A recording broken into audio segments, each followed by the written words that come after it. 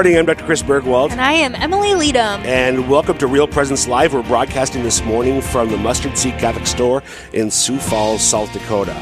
So we've got the Straight Talk segment coming up on Real Presence Live here at the bottom of the hour. But first, Emily and I are going to chat a bit about, experience or insight, Emily, that you had a few weeks back. By the way, this is part of one thing that Emily and I do. We have a monthly newsletter called You, Me, and He, and we just share a little thought in addition to events that we've got coming up here in the Diocese of Sioux Falls and some great resources. We just share a little thought, and Emily, you shared, you bared your heart a little bit. I did. I bared my heart a little bit, and now I'm going to do it to several more thousand people. Yes. 100,000 people.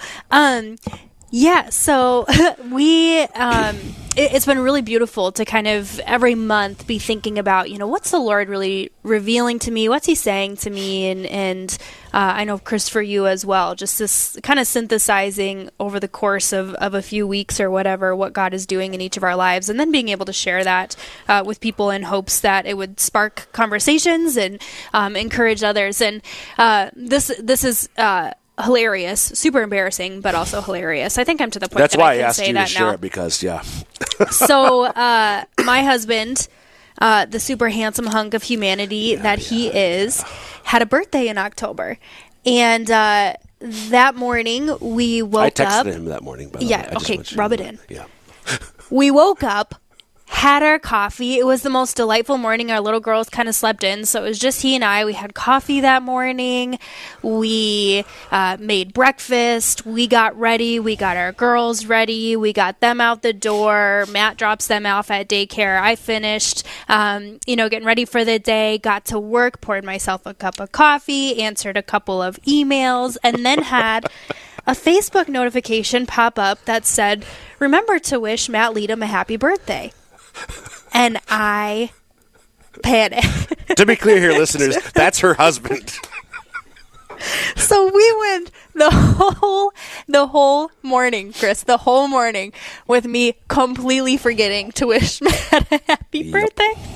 So within probably a 60-second time frame, I had sent him a text message. I had left him a voicemail of me singing happy birthday, and sent him an email under the subject line, "Worst wife ever," with a whole thing about, happy birthday, I'm so grateful for you. I'm just trying to scrap at things to make up for this fact that I forgot my husband's birthday. And finally, I'm feeling terrible about it. Birthdays aren't a huge thing in our house, but you remember your spouse's birthday. It's a big deal. So you should. You ought to, at least. So I'm just feeling awful, and I'm feeling a little bit I just am not as intentional as I wish I was. I was feeling man, I'm just so selfish. The only thing that I'm looking at is me, or feeling like I'm trying to juggle all of these things. And I can't even remember the primary one that I articulate all the time, which is my relationship with my spouse. And so I was just feeling awful. Kind of like a dog with my tail between my legs, just feeling like I have failed.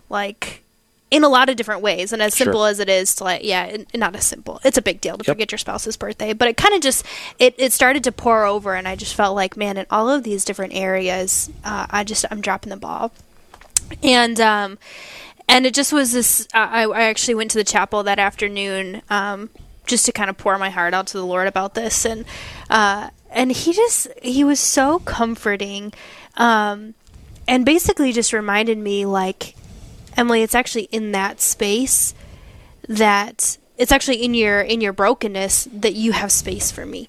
In your weakness, I am made strong. Yeah, he said, "In your weakness, I am made strong." Yeah, that I am made strong, and it just was such a reminder. I think especially we're all going to the holidays, and for us, we've got a young family, and that means a lot of juggling. We're traveling and visiting different family, and we're making sure that we have gifts for the people that we need gifts for, and we're making sure that we have a dish to bring to every celebration, and blah blah blah. There's just a lot. It just happens to be a really busy time of the year, and we try and even be intentional about simplifying it, but it just is. And I think there's this tendency to kind of rely on my own myself, my own strength, my own whatever it might be, rather than really surrendering that, rather than really saying, all right, Lord, this is your space. Or if, and quite frankly, like if I'm so full to the brim, I have no space for him. I have no space to actually invite him in and to rely on him. Amen. So yeah, just a bit of a reflection as we're entering in, especially I think to the busyness of the holidays, that what a gift to drop the ball, to be reminded that we have a need for him. But I think two things in particular that strike me right now, because I saw it as you were drafting it and finalized it and sent it out in November's issue of You, Me, and He. But right now so just your own sort of recognition that you dropped the ball. I mean, not in a major way, but you dropped the ball.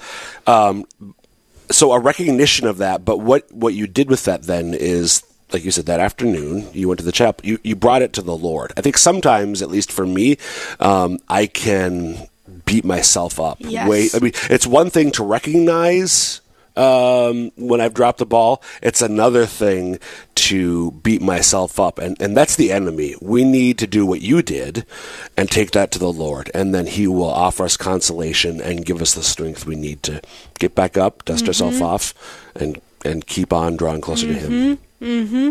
Yeah, I completely agree. And I think, there's been a lot of things lately in the news about, new Christians and celebrity Christians that are falling and, doing really kind of terrible things. And it seems like the Christian community is shocked by this, but I don't think that we should be, because we're this reality of living in a fallen world where we're going to drop the ball, where we're going to sin, where we're going to struggle. And by no means does that condone actions or whatever. I think there's a real place for justice in this regard. But, Amen. But yeah, like we need to recognize that we as humans are going to fail, and we have the capacity for big failures, little failures and big failures. And again, without the grace of God, it's just not, we just can't do it. We need grace. We need grace. Amen. Thanks, Emily. Thanks for letting me share. It's a great story. Every month we share little things like this on You, Me, and He. We'll see maybe we'll talk about something next month as well. You're listening to Real Presence Live. I'm Dr. Chris Bergwald. And I am Emily Leadham. We'll be back in a minute. This is Real Presence Live, where the focus is not on the evil around us, but on conversion and mercy through the good news that is always good. We're local, engaging, and live on the Real Presence Radio Network.